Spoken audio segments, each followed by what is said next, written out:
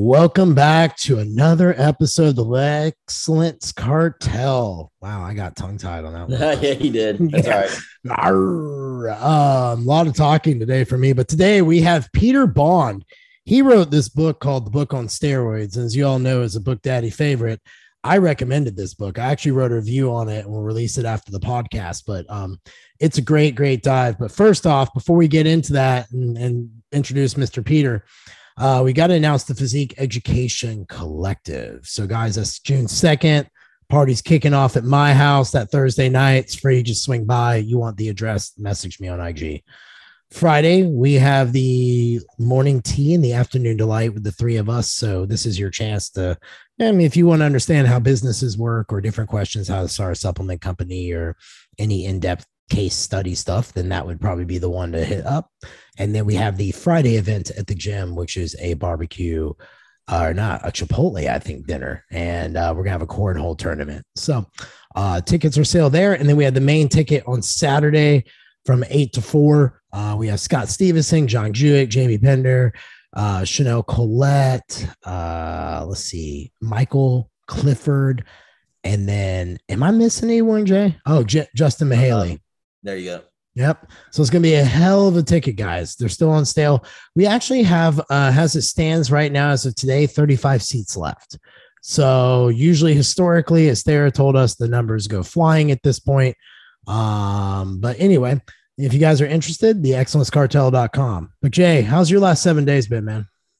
It's been good. Let's see. My 17-year-old had a soccer tournament this weekend in Indianapolis. So went to Carmel, Indiana, which is actually a really cool little town. Tons of cool things to do, very upscale environment. Really liked it. Stayed at a pretty nice hotel called the Carmichael. Pretty expensive room ticket. And I was really kind of annoyed. Like, they have all these wedding banquets in there and they don't section off parking for like the people that are at the hotel. So like I had to park way down the road and I'm like, I'm paying to be here. So I had to discuss that with them, but overall it was cool. They won their 3 games, had some good dinners, went to Prime 47, went to Anthony's Chop House. And the weather was nice. Finally got some like sun for soccer. I've been freezing my ass off. It's like every time there's a game on the weekend, it's been cold and rainy. So it was nice to be out there in a tank top and shorts and just watch and enjoy the field and the boys playing. So other than that, I'm just cranking along here. Nothing too much, I guess, to note. I guess I will tell you this: the website for Advanced Vitality HRT looks like it's going to be live May 1. Our NP did start today, so we can take on more clients. I'll be reaching out to coaches to let them know about us. But if you got any questions, you can always email me about it. I'm Jason. I'll just give you my Scooby Prep. It's easier. Jason@scoobyprep.com. So I think that's about it. Nice. Hey, I was on a Zoom with Tristan Winters. You're mentoring his team. He told me to say hi, and he was real grateful for that from you. And I was like, yeah, I told him, I was like, you're a good dude. But that Tristan kid's sharp, man. We're bringing him on here in a few weeks. And he spent some time. He has a team of 9 already. He's grown well. He's scaled quick, and he's doing really well. And I've been brought on. I hold a once a week mentorship with them and go over through my agenda that I use with my mentees, and his team's on the call. So it's pretty cool. Yeah. I guess I'd give you a little loving. Yeah, for sure. All right. So for me, last 7 days were legit. Spent some time with a girlfriend in Atlanta. So that was a really cool experience. I got to unplug for a few days and just chill. Went to a Braves game and I found out what a stadium pour is, where it's like what should have been 2 Tito's became 4. So we were liquidated after that. But had a great time, man. Stay in this really hip, area where basically it was like 50-yard walk to like bars, restaurants, coffee shops. It was beautiful weather. So I was in my ripped up jorts and tank tops the whole time, except for the baseball game. And then yesterday I met with that hip surgeon for my second opinion, and she took like 8 x-rays, and she walked in, she goes, so how long you had that floater? And I said, floater, what are you talking about? And my girlfriend was on the phone on speaker. So that way, if I forgot any questions, she would, be able to ask them. And she goes, well, you broke off part of your hip bone's floating around in there. And I was like, oh yeah. I was like, well, that makes sense. Then when I push on my glute and I get relieved of that pressure. Okay. So she's basically, with my brittle bone disease, osteogenesis imperfecta, she's kind of like, hey, this hip is done. So I go for a PRP injection tomorrow. The goal is to buy me time, but what they're looking at, they will have to remove the rod and let it heal for 12 weeks and then put the rod back in with a new hip. So that will go on. I decided that I will compete next year. Like I told you about, me and you begin to lay out the work this Friday. I'll do it next year. That gives me time to get healthy, get my body set up to do it. And I'll finish it next year, hopefully at Masters Nationals, and kind of see what goes on from there. But I'm looking at 2 surgeries, and I think I'm going to do it right after the show, like get blood work, get healed up, and then schedule the surgeries and just knock that shit out. So it's fitting, 28 years, and I kind of end in the same way it started with a rotting and so forth. But, she told me yesterday, not everybody gets to keep winning. Eventually you lose. And I guess after 28 years, I'll take my knee and go out. So at least I can go out my way. I mean, I took the OI thing with the brittle bones and pushed it real far with bodybuilding, and I have a lot of parents who were like that, have messaged me over my time. They were like, man, you gave us hope when all the doctors said it's not possible. I mean, even she yesterday was like, I don't know how you exist at all. So I just will help you best you can to get this done. And I was like, sweet tits, best I can do. So, but that was it. Peter, thank you for joining us. But how's your last 7 days after you got through our little just diarrhea of the mouth we just had there? Yeah, thank you for having me. Dude, thanks for joining us. Yeah. So last Sunday was my birthday. So I had that going for me. Went to visit my parents. Where'd you visit them at? Sorry? How old are you? Where did you visit them at? I'm now 31 years old, so I'm getting kind of old. And they live about a 1 hour drive away from here. So I live in the Netherlands. They live in Volendam, and I live near Utrecht. So I went there. It was great weather last Sunday. It was kind of cold the weeks before, but last Sunday was really nice. Could just sit outside without a jacket, just a t-shirt, sitting in the sun, having a bit of chicken, stuff like that. Nice. That was really nice. Yeah. So what's it like over there in the Netherlands? I've always wanted to visit, but I don't know if that'll be happening anytime soon with the world climate. But well, I think it's not much different from the United States, I suppose. Except that we talk with a funny language, and we have a lot of bicycles and stuff like that. And our weather is pretty shitty, so we got a lot of rain. But I think you also have that in some parts of the US. So. Is it year-round shitty or just right now? Well, most of the year shitty. And during the winter it can get really cold and also, of course, shitty. And our summers are kind of okayish, but very unreliable. So we don't have 2 or 3 months full of sun. No, we have like 1 or 2 weeks of sun, and then all hell breaks loose for a week. Where are you at again? The Netherlands. In the Netherlands. Okay, got it. Jason's like noted never to go. find the warm weather and sun. So, yeah.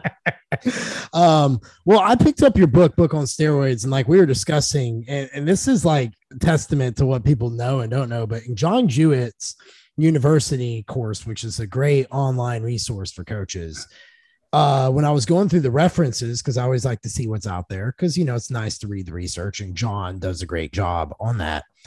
He mentioned Peter Bonds for some of his stuff, and Peter, I Googled it because I was like, well, I'm gonna find out who this guy is, and it was a book called Book on Steroids. Well, before he did this, Peter had no clue that John had even mentioned him in his class. So it just lets you know like how cool it is to get someone who's just like, oh, I wrote that. And you didn't even know like where it was being used and so forth. But dude, what inspired you to write this book? Because from a coaching perspective, we have a lot of coaches who listen to us and a little bit more advanced trainees and stuff like that. And people who are on different therapies and so forth, which we'll get into all those questions. But what made you put together and resource a book on steroids? Because I mean, it's very in depth, dude. You've got orals versus injectables. You've got a chapter on hepatotoxicity. You've got a chapter on, brain inflammation and how, certain steroids affect the brain, neurotoxicity. You've got all the way up to diuretics. So what made you put together like this comprehensive little book? It's not little, but yeah. So I'll kick off a bit with a small introduction, like how I got into this field in the first place. Yeah, no, kick it off. Roll it. Yeah. So I started lifting weights when I was about 17 years old. Just like any regular gym rat, I was tall and very skinny, and I wanted to put on some muscle. So I went to the gym. A friend from class took me with him. And after the first couple of weeks, I started to read online about how to train properly. And then, of course, you also get in touch with the nutrition side of things. And I think it was like 1 or 2 years later, you eventually get in touch with steroids on the internet when you read about training. So I started reading about steroids, and it was also around that time that I got a bit into physiology. Just out of interest, because I was studying something completely different. I studied computer science. And yeah, for some reason, I just really liked the intellectual stuff in the field surrounding anabolic steroids. So I started reading papers, which at the beginning I didn't really understand much of. To be honest, I didn't have a good background in physiology or cell biology and stuff like that. So after a while, I started reading textbooks about it, kicking off with molecular biology of the cell, like the main textbook around cell biology, and just started reading physiology books for fun. And then while I was doing that, I continued reading about steroids. And something I noticed online was that everyone had a different opinion about them. So that person said A, the other person said B, and then the other person said C. And it was like, okay, who's right? Because they can't all be right at the same time, because they were usually mutually exclusive opinions.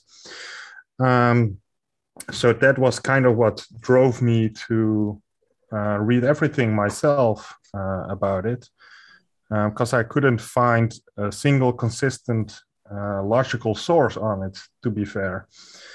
And when I started reading about it, I already read a lot about it, but when I more in depth started to read about it, I noticed that, in all honesty, in the scientific literature, there isn't that much known about anabolic steroids if you're looking at clinical trials, because there aren't many. So trials with humans in representative dosages that you see being used by bodybuilders and powerlifters and all the other kind of athletes, there aren't that many. So there's a lot of extrapolation going on from other populations, or from lower dosages, or frankly from animal experiments, or even cell studies.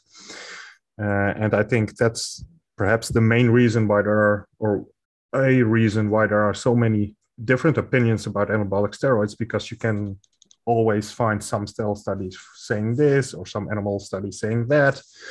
And it's very difficult to extrapolate it or say something solid about it. So in 2014, I published my first book about steroids in Dutch, which covered a lot of the biochemistry behind it, and mostly the cell studies, so to say, because most studies about anabolic steroids have been done either in animals or in cells, petri dishes. And then a couple of years later, I think it was 2018, something like that, I was like, maybe I should write an English book about it. And a common complaint I had received about my first book was that it was too technical and had very little practical applicability, which was correct, because it was mostly the biochemistry behind it. So that's when I decided, like, okay, I put up a draft of the table of contents, like, okay, I'm just gonna, discuss all the main or major side effects of it and see what I can find about it in the literature, and try to put everything in the context of anabolic steroid users. And after 2 to 3 years, that book is the final result of that. Very cool. You actually did talk about one study in the book, which was the 600. They dosed them at like 25, 50, 125, 300, and 600 milligrams of testosterone F8 weekly. You actually went over that study, and that was referenced, I want to say, quite a bit throughout your book, because that was like the only one from your book that you were saying really had any kind of like data to be able to go off of. When you found that, how did you start breaking that down? And what are your thoughts when you start getting up to that 600 milligram dose? Because, you know, I mean, you're seeing, Jason and I have been around since like the 2000s. So, I mean, we came from the John Romano era of show us the body bag. So, you know, it wasn't much to see guys doing 1 and 2 grams of test. So I kind of wanted to get your thoughts on that. Like, what do you think of that study? One, you know, because you obviously ran it through the ringer. But then two, do you think there's like an upward dose amount that it starts getting just severely backwards, and what that might be? Yeah, so there are actually a number of trials in which they used that dosage. So Shalander Basin, the first one he did was in 1996, which was 10 or 12 weeks with the 600 milligrams of testosterone enutate weekly. And then he did another one 20 weeks long, in which it wasn't combined with exercise. The previous one was, which he did in young men. And then he did another one in older men. And then he did yet another one, I think it was in middle-aged men, in which they either combined it with a placebo or with the 5-alpha reductase inhibitor. So there are 4 trials from the top of my head with such a dosage.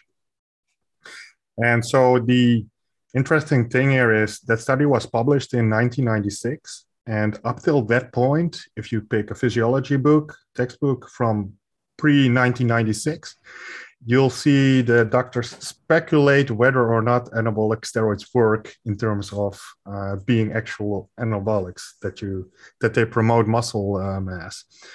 Because before that trial, there wasn't a properly set up trial which investigated that. So it was merely speculative in the literature that anabolic steroids actually worked. And of course they worked. They worked pretty damn well. So that was a turning point for the medical literature. Like they finally had proof like, hey, if you take large doses of anabolic steroids, testosterone, you grow quite some muscle. And what the other study showed, but first let me go over that first study, the 1996 one. Sure. So what they did was they, from the top of my head, I haven't read that one in a while, to be honest, but you had an exercise group and a no exercise group. Correct. That was one that was mentioned. Yeah, I think that was the 1996 one. And basically, they just looked how it went compared to a placebo. And the placebo group, after 12 weeks of exercise, they gained something like in the range of 2 kilograms or 4 to 5 pounds of lean body mass. And then the testosterone group, it was something like 7 kilograms in that range, of 15 pounds of muscle mass, or a lean body mass, not necessarily muscle mass, but lean body mass. There's a bit of a difference there. So in a way, it showed like it tripled your gains, more or less. There are quite some caveats to that. But yeah, that's a really nice result, I'd say, for 3 months of using testosterone. And what it also showed was that strength went up quite a bit as well. So it didn't just make you look bigger. It didn't just make the muscles grow. It also made them grow stronger, which also was quite well known among the athletes up till that point already for decades. Yeah. So that was the turning point in the literature, so to say. And then the follow-up study, which was an interesting one, it was 20 weeks, also in healthy young men. And it wasn't specifically mentioned in the paper that they were resistance trained, but I have a feeling they were, or at least on average they were, because they bench pressed something like 90 kilograms at baseline, which on average isn't what you see in untrained populations. So these were actually guys who already had some lifting experience at least. Mm-hmm. And they told these guys, like, don't exercise for 20 weeks. Just sit on your ass, basically. Mm-hmm. And what they saw after those 20 weeks was that even with those instructions, they gained quite some muscle and they grew stronger. And what they also did was take muscle biopsies from a selection of these men to further validate that it was muscle growth. And indeed, on the muscle biopsies, they saw from the individual muscle cells that they had grown quite a bit in the cross-sectional area. So that was like also the final proof, like the lean body mass measurements we're seeing the increases on. It's predominantly really muscle mass that's making the measurement increase and not something else. Peter, do you know if those people that were in this study, was it their first cycle ever, or had they cycled in the past? Do you know? It isn't specified, but I think it's fair to assume that it was their first cycle, at least for the vast majority, because in general, the percentage of people who have used steroids is just a few percent. So if you recruit from a population kind of at random, you'll end up at most with a few percent who might have used steroids in the past. But yeah, it wasn't specifically mentioned, and I wouldn't assume that they had done previous cycles. I think it's a fair assumption that for all, if not almost all participants, it was their first encounter with anabolic steroids. Yeah. Cool. I think that matters just, in terms of the 15 pounds in the 12-week group. I think if someone who's been training for years took that dose, I don't know that they would also get 15 pounds. So that was my curiosity there. So. Which led into that argument that that discussion you and I got into. I said, knowing what I know now, my first cycle, I would have blown the doors off a little bit higher than most people probably would have, just because you get that big effect. And he literally, that study showed that, like, because most people are like, oh, start at 300 tests. I'm like, no. like first time up, hit the gas, it's a different way of doing it, and we can get into all that. But I didn't know if you had anything further you wanted to wrap on that. And I wanted to ask Jay if he had any question. If you had a question, I do. I have questions. Cool. Yeah. So one thing, because they compared various doses, like you mentioned, the 25, 50, 125, 300, and 600. Correct. And what you kind of saw, it wasn't literally a linear increase in muscle mass with the dose, but it kind of approximated it. So 600 milligrams of testosterone enanthate weekly gave almost twice the increase in muscle mass over time. And what was interesting was that the side effects weren't that different between these two groups in the young men. So in that regard, whether you start with 300 and 600 milligrams, side effect wise, there doesn't seem to be a big difference, at least. There might be small differences because a trial like that can't detect those differences because it doesn't have enough subjects to do so. But a nice contrast with the same trial in older men was that you saw that they had more side effects. In particular, I think it was edema was occurring more in the 600 milligrams group compared to the other groups. And there was another one which I forgot, but they did gain, just like the younger man, they were as responsive to it in terms of muscle building, but they appear to have a higher sensitivity for androgenic side effects because of their older age for some reason. Hit him, Jay. So I would like to at least discuss what I call the golden elixir or Trenbolone Ace. There's it seems to me in the 15 years I've been coaching and watching athletes, chemical that will change the body more rapidly than Tren. So, we hear it's super tough on the kidneys. Then you'll read, oh, no, it's really not. You'll hear that it zaps serotonin. So now you've got neurotransmitter imbalances. Can you give us, I mean, you've researched this. Can you give us a skinny on it? Like, is it really as toxic, and is it really as stressful to the body as a lot of people lead us to believe? Well, the evidence-based answer would be we don't know, because there aren't any clinical trials with Trenbolone. So we have to resort back to animal experiments and simply just looking at other drugs from the same class, so other anabolic steroids, what they do. So with regard to the kidney, in principle, there isn't good evidence that anabolic steroids harm the kidney outside of the increase in blood pressure they might cause. So that's one. There has been a prospective observational trial with 100 bodybuilders which self-injected their cycle. So what they did was this. They took these 100 bodybuilders. They took health measurements before the start of the cycle, so on day 0, so to say. Then they took the same measurements again at the end of the cycle. So when your health would be in the worst shape, so to say, because it was right at the end. And then they took measurements again 3 months after the cycle and a year after the start. The year of start sounds weird, but that's for practical issues a good solution, because if you do a year after the end of the cycle, if someone cycles for a year, you need your trial to be at least 2 years for this single subject. So it is kind of solved it like that. And in this trial with these 100 people, some also took Trenbolone. But the important message here was that they didn't see any clinical signs of kidney damage in any of the subjects. So if anabolic steroids are damaging through the kidney, including Trenbolone, they aren't notably so. If they are, it really needs to be something that accumulates over time. And if you look in the literature, the only thing you'll see is this so-called focal segmental glomerulosclerosis,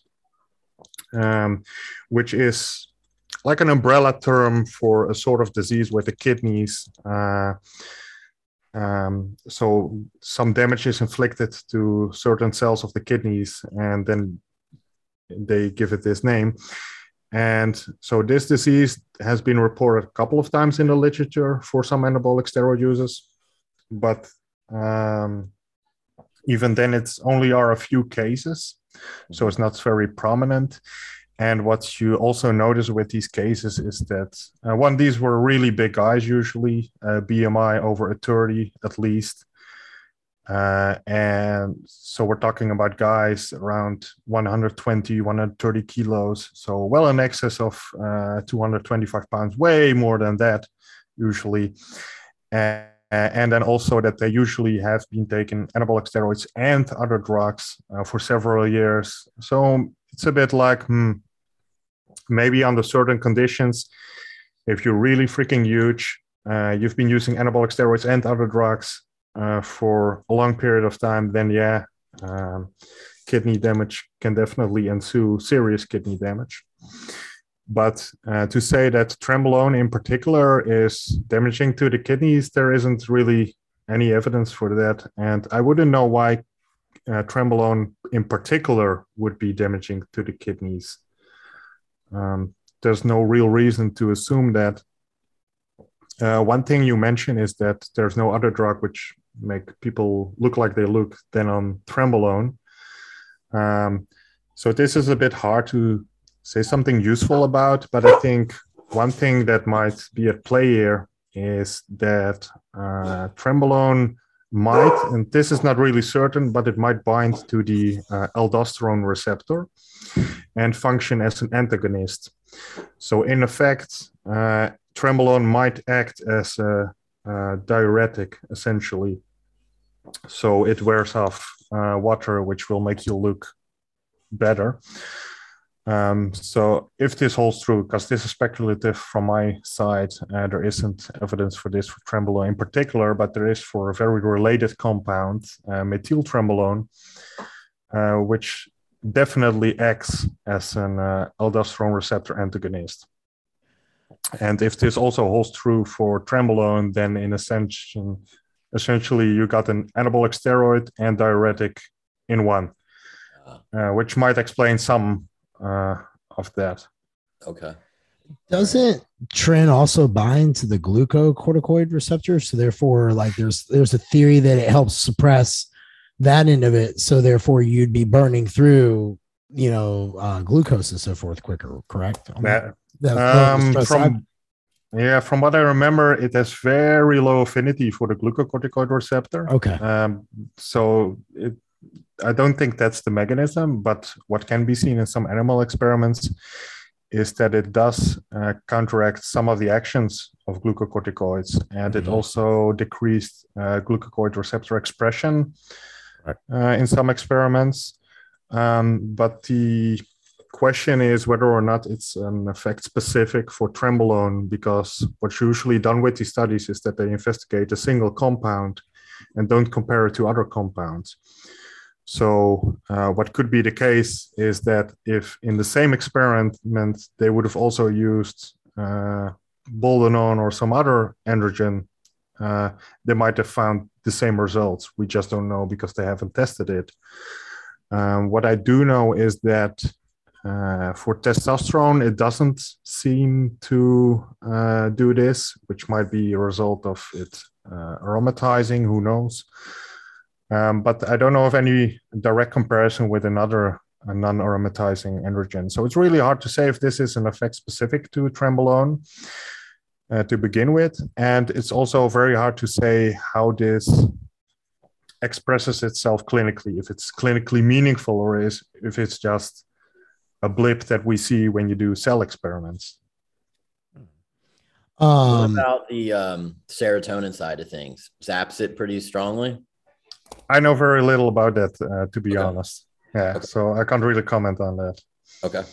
I know what you're referring to, and I've never been able to find something on that either. The only thing I think I saw was that there was a study with animals that showed that tren might have like a neurotoxic effect. But I don't think they understood where it came from, and there was not much said about gut where the serotonin was or something. Okay. Yeah, I think which study that is, and I did the calculations once, and the concentrations were completely ridiculous from what I remember. I'm sure they were like completely ridiculous. Yeah. I'm sure it's off the charts. Usually some of those times when you do the calculations, like, well, that was obscene. But since we're on the topic of tren, I wanted to ask stacking steroids. So, knowing what I know now, I already said I would go a little bit higher on everything, but are there certain steroids, because you got multiple options? So you've got, for example, the 19 nors, tren, nandrolone, you got primo, you got masteron, you've got veterinary drugs like boldeon, you've even got orals. Is there certain benefits to stacking that the research shows, or that you have maybe looked into, that some are better than others, some have better synergy and things like that? Any certain ones to stay the fuck away from completely and just not even try to screw with? Mm-hmm. Well, in terms of what the research shows, I don't think there's a single clinical trial which has actually investigated that. Fair. So what you're left with is speculating on some of the, mostly the metabolism of anabolic steroids. So from testosterone, we know it metabolizes to estradiol, so it can have estrogenic side effects.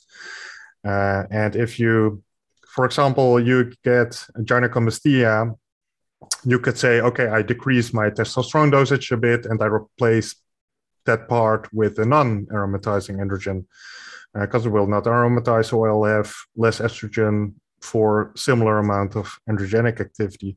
So in that sense, there is definitely merit to stacking anabolic steroids, I'd say. But this is quite an obvious example. If you'd go about stacking multiple non-aromatizing androgens, it's really hard to say if there's synergy. I think even pharmacologically, it's really hard to even come up with something that it might synergize with. Because in a sense, you could say like, okay, I'm taking compound A that doesn't aromatize, and if I take it together with compound B, which also doesn't aromatize, I take them together and it works pretty well. But what's not to say that if you just increase the dosage of compound A, that it would also work pretty damn well, or just increase the dosage of compound B and leave out compound A. Because there aren't many reasons to assume that there is true synergism between anabolic steroids. There are just probably some differences in efficacy on a milligram per milligram basis. And also, I suppose that some anabolic steroids might have more side effects relative to their anabolic potency.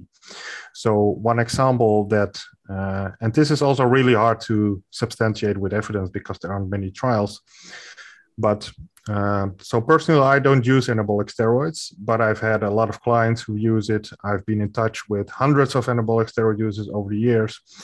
And a common theme I found was that, especially a few years ago, people would tell me, I like Primobolan, but I need a lot of it for muscle building effects relative to other compounds. So I went thinking like, okay, why might Primobolan be a relatively weak steroid? What's going on there? So when you look in the literature, you see that its affinity is very similar to that of testosterone. But something that stands out is that Primobolan might be broken down in skeletal muscle tissue. So what you have then is an anabolic steroid which gets broken down in skeletal muscle tissue, but it might not get broken down in the scalp, for example. So then relative to other steroids, it might be worse in terms of your hair falling out, for example. And I think this is also one of the reasons why, because you'll see no one do a steroid cycle with DHT, with dihydrotestosterone. At least I don't think I've ever met anyone who used DHT in a cycle. And I think this is one such clear example in that from DHT it's very clear that it gets broken down in skeletal muscle tissue. And it does so quite rapidly. So if you would use it, it would have quite weak anabolic properties while still having quite solid side effects. And I think that's also why the pharmaceutical industry isn't really interested in it for the most part, although there are some DHT preparations. And I think that's also one of the reasons why steroid users never really got caught into it, because it just doesn't work. I mean, it will work if you just use enough of it, but it will come at a price of side effects. But outside of the DHT example, it's really hard to find enough literature to substantiate that some anabolic steroids are a better or worse fit than others. Because for Primobolan, there is some evidence that it's without a doubt that it gets broken down in skeletal muscle tissue. But the question is, at what extent? Is it like just very slowly happening, or is it something that's very rapidly happening, or is it somewhere in between? And that's something you can't answer with the current literature. But I suppose that would be an explanation why some people, or most people, I'd say, tell me that Primobolan works, but I need quite a lot of it compared to other steroids to get enough of an effect. Jay, you want to take one?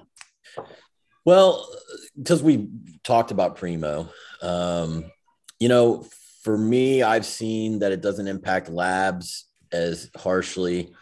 And then I've also read that it can help actually gain muscle tissue in a deficit.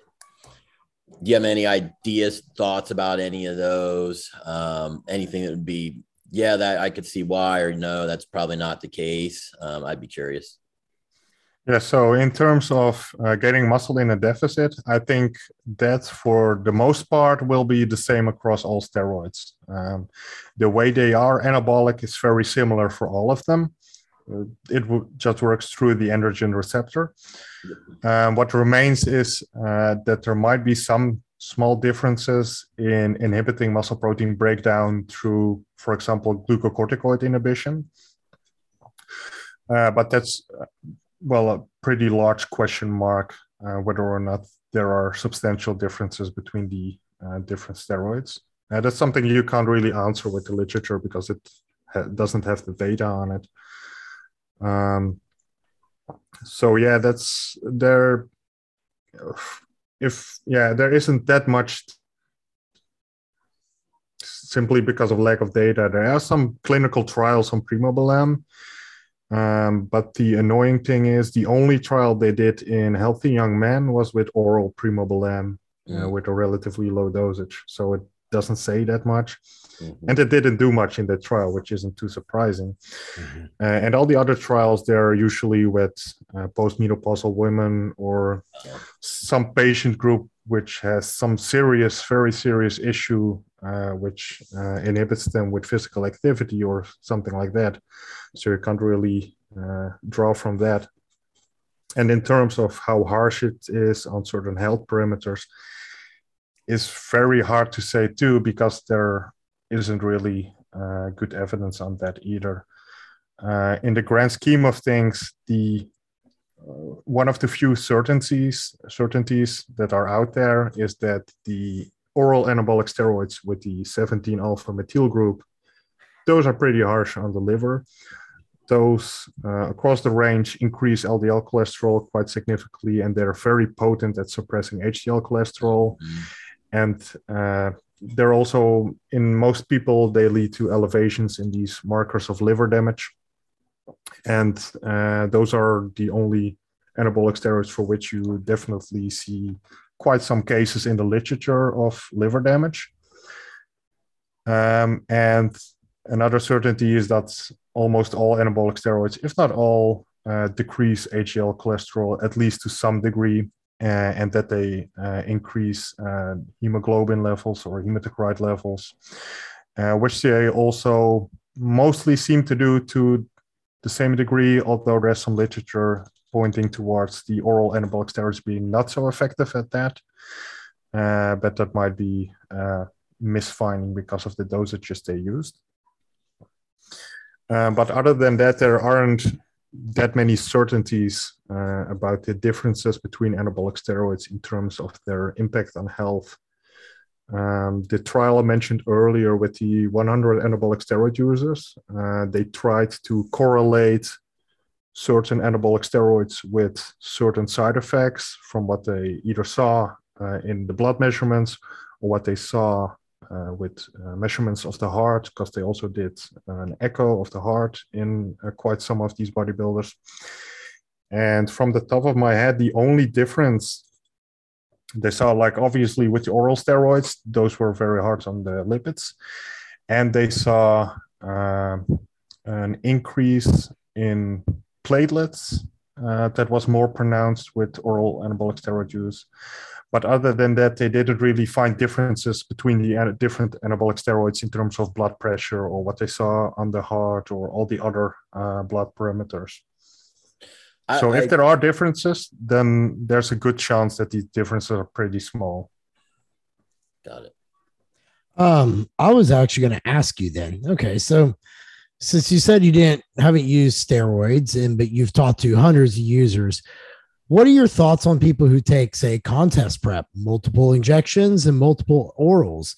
What's been what you've seen? What are your thoughts on that with the literature? Because, it's not for nothing, but the last 4 weeks is usually open chemical warfare. You got Mastrone, you got propionate, you've got Tren, you've got Winstrol, you've got Halotestin maybe coming in. You're crushing your estrogen with Remedix. Shit, you might even, I've seen people do Anavar, Winstrol, and Halotestin in the last 4 weeks. So what do you make sense of that then? Because you're going to have people who are listening who see those cycles. I've done them. I'm not even going to say, I've even told people to get with it before. It is what it is. So what are your thoughts on that then? Well, the main thing I've seen, which does work in pretty much everyone, is a higher dosage works better. So yeah, I've seen really good results with people using really high dosages, and especially if they shift from a relatively low dosage to a higher dosage, then suddenly their lifts would go up, their weight would increase, everything would go better until they would get injured or stuff like that, of course. So that's the common theme that I've noticed in all these years. It wasn't really that hard to notice, to be honest. Other than that, I've seen a lot of different strategies, sometimes conflicting strategies, and I've found it really hard to pinpoint which doesn't work, which does work, because, yeah, I've seen strategies fail for people that have worked for other people. That might mean that either the strategy itself doesn't matter, or there is a personalized aspect there that it makes the difference between the two people. I think I've seen the most pronounced differences with diuretics in terms of what does and doesn't work. I've seen some really shitty diuretic protocols, which didn't really do what they were supposed to do or what the coach liked it to do. And I've had quite some people in my inbox who either ended up with problems from that. One got admitted to hospital, ended up not being something very serious, but still, I think are some of these things that could be easily avoided. But yeah, as far as anabolic steroids goes, it's a bit like you say, it's a bit of a warfare. Just throw everything at it, seems to work, and see what sticks. And something which is also very difficult in finding out what works and doesn't work is so this trial with these 100 bodybuilders, they also took 272 samples of anabolic steroids from these users and got them tested to see what was in it. And yeah, so from the top of my head, only 13 or 14% of the samples contained in it what the label claimed. Contained the steroid in it, what the label claimed, and just that steroid. So, and around 30% had the steroid in it that the label claimed, but also another steroid. And then there was something like close to 50%. It only contained a different steroid than the label claimed. And like 4% or something didn't contain anything. So almost everything contained at least a steroid. But more often than not, it contained a different steroid than it was claimed on the label. And so that's, if you're talking with people and they think they're taking trenbolone or testosterone or whatever, pure statistically speaking, in general, they're most often taking something else than what they think they're taking. And I also know some of the participants from the trial. It was conducted here in the Netherlands. So I know a few of those 100 people. And one guy, he pretty much said, I would bet my life on it that my stuff is real. But yeah, it wasn't. So sad dude.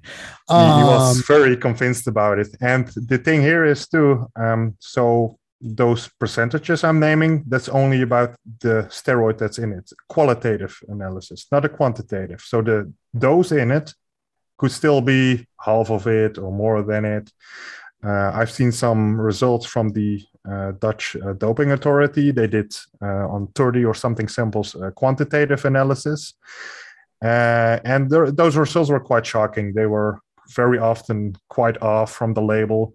Very often it contained like 4 or 5 other steroids in small quantities, like 3 milligrams per milliliter. It was just rubbish. And I remember there was Proviron, which actually contained tamoxifen and stuff like that. It was a wild west. And I know from previous research also, which was conducted in very similar fashion about 15 years ago, that the situation was quite the same. So for at least 15 years and probably longer, the steroid users, at least in the Netherlands, but I'm quite sure it's not much different in other countries, most often take something different than they think they're taking because what's on the label isn't actually in their files. So that's a big issue with trying to derive experience from anecdotes. Yeah. You touched on diuretics, and you said often that that's where people don't get the results they're looking for. I've seen diuretic protocols with 4 different diuretics in it that taper water, that start at 14 days out, that make no fucking sense to like even look at on a piece of paper. Can you elaborate more on that? Because you devoted a whole chapter on diuretics. And dude, that was the part I put up. I said, this, if you're a coach, is worth your weight in gold to read this one chapter alone to buy the book. So I was curious on that. And then I had like 2 follow-up questions, maybe, Jay, before we wrap it up. I wanted to get you to touch on the diuretics some. Yeah, so I actually wrote that chapter on diuretics because I was so annoyed by all the protocols I saw floating around on the internet and from the stories I heard from other people and coaches who came to me with like, hey, this is my protocol. What do you think about it? And usually it was trash. It was a bit like you said, 2 weeks out, they started with something and they did those oscillations and very weird stuff. And it just, I was like, what the hell are you doing? And I even almost took that chapter out because in principle, it has nothing to do with anabolic steroids per se. It just happens to be used a lot by people who use anabolic steroids for competition. But I ended up leaving it in. And I think the entire chapter can be summarized to a few sentences, like avoid all diuretics, preferably. But if you do, just use a loop diuretic 1 or 2 doses, and that's it. Loop diuretics work extremely well. And if you stick to 1 or 2 doses, nothing's going to happen to you. You're not going to die. You're not going to have electrolyte imbalances from a single dose. The only danger with loop diuretics, because they're so potent, is that you might actually get severely dehydrated, which can be life-threatening, of course. So the message with that is, because this is something I see a lot of coaches do, they tell the person to take all these diuretics and then also severely limit their water intake. That's a bit of a recipe for disaster. Just let the diuretic do its job. If you take a loop diuretic, this is something you can test run yourself with a mock prep quite easily. You can find a dose in which you'll pee out approximately 3 liters or 4 liters in just a matter of hours. And that's usually also all the water that you need to lose or can lose without getting in a danger zone of being severely dehydrated. So yeah, the whole chapter basically is saying just don't do this stuff. But if you do take a single dose of a loop diuretic and find out the right dose for you by starting with a low dose, do a mock prep, measure how much you pee in the next hours. And then if it's too little, you can increase the dose a little. If it's enough, then that's your dose and stick with it. And don't dehydrate yourself on top of it. I like that. It's very simple advice, and it's, well, super effective. You'll lose a few liters on it. Why if you not? find the right dose. I have a question on it. So I've actually stayed away from loop diuretics because, as I understand it, you're shedding potassium and salt. And if you overdo it, you don't know which to add. And if you add the wrong one, you can stop the heart. So I've always used diazide, which is not a loop, and it just gets rid of sodium. So I know if someone's cramping, I got to just get some sodium back in them.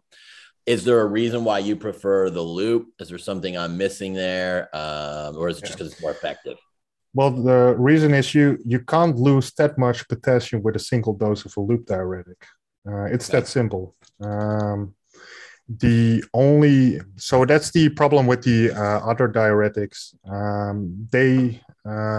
They usually, or some of them, they need a longer time before they're sufficiently effective. So these diuretics that work on the latter part of the nephron, so the aldosterone antagonist and stuff like amiloride, these spare potassium. But these are also the things that you need to take for a longer period of time before they're fully effective. And the thing is, the moment you start using diuretics for a longer period of time, that's the moment that you can actually get electrolyte imbalances. Because a single dose will never get you electrolyte imbalance. it's as simple as that. The main issue with a single dose is dehydration itself. And I think the reason people are so scared for loop diuretics is because they misunderstand them. They'll also use them for several days or weeks in a row, just like the other ones. Yeah, that's a different story. Yeah. And that's way overdoing it. So I think that there stems the issue from with being scared of loop diuretics. Okay. But yeah, I'd say they're the most effective, and they're in principle the safest if you just stick with a single dose. It's as simple as that. You can imagine this stuff gets prescribed to millions of people around the globe. It would be pretty difficult to prescribe if you could die or get hospitalized after a single dose of the drug. Sure. So what's usually done with these diuretics is they get prescribed, and then after a couple of weeks, there are no clear guidelines for it, weirdly enough. So it varies from one physician to the other. But after a couple of days or weeks, they do the first blood measurement to see what's happening with your electrolytes. And depending on the diuretic, some other stuff. Because these changes take a bit of time before they can actually bring you in the danger zone. But yeah, of course, it can still go wrong with a loop diuretic if you severely dehydrate yourself and then on top of it, take a loop diuretic. How come you didn't include a chapter on growth hormone and a chapter on insulin? Because that's I'm sure from what you've talked to, I'm sure you know that those two are massively in play, even with just testosterone. I mean, it's nothing for me to cruise 200 mgs of test, throw a couple IUs of Humalog in pre-workout, IU of GH, and kind of keep baseline. So I was curious what your thoughts were on that, why you stayed away from those two. I'd like to say that I purposely left them out for a second edition. Fair. They will be added to a second edition, but no, the main reason simply was time constraints. I've been working on this book for 2 to 3 years, something like that.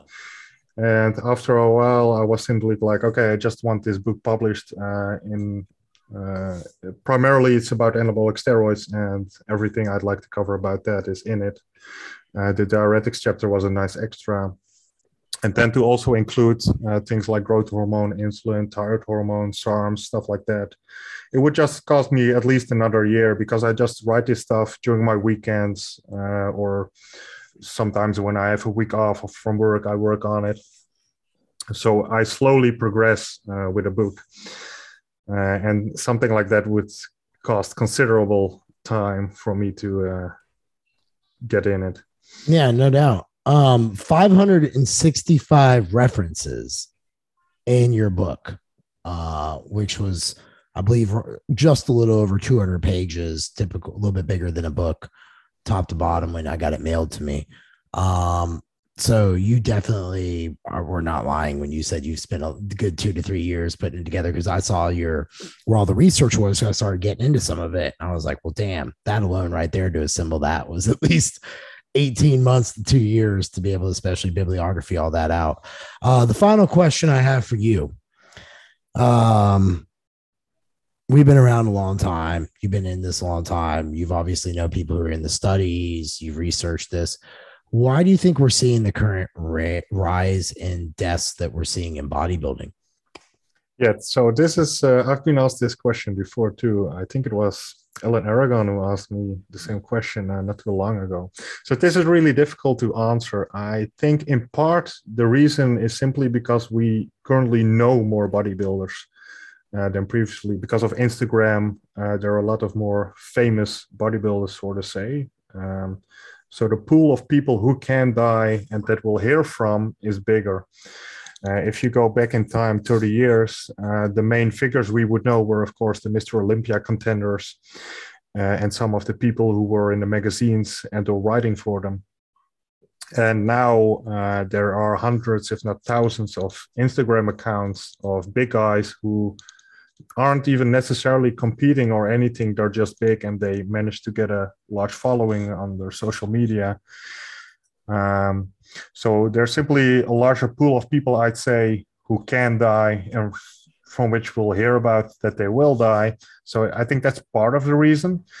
And what might also be at play is simply that with the years, usage has changed in the sense that people are taking higher dosages than in the past, and perhaps also the inclusion of other ancillary drugs, which might or might not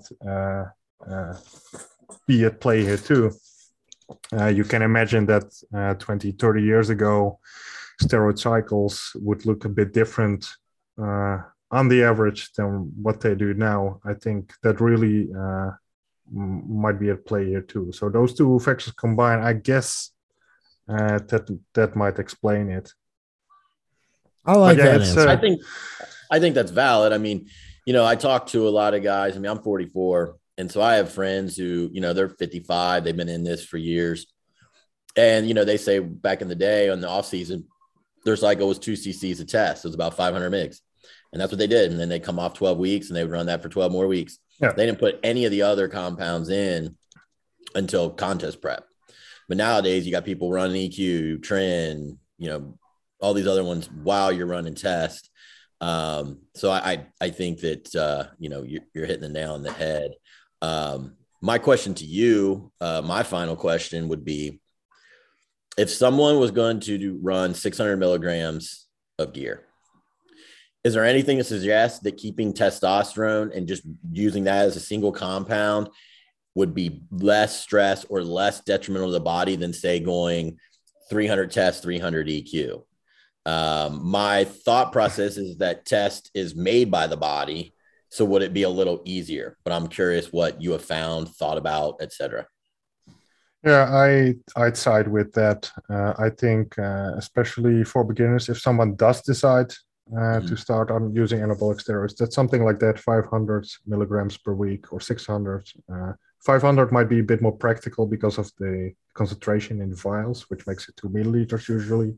Yeah. Is a good balance between side effects and the anabolic effects. And from the literature, there's simply no indication that stacking for that purpose, if you don't know your side effect profile, so to say, so you don't know if you're prone for gynecomastia, for example, there's no indication that stacking would be more beneficial than other things. And at least from testosterone, with these dosages, we know the short-term side effects. They're in healthy young men, they're very manageable. And also things like, so we know that anabolic steroids, like, they raise blood pressure a bit,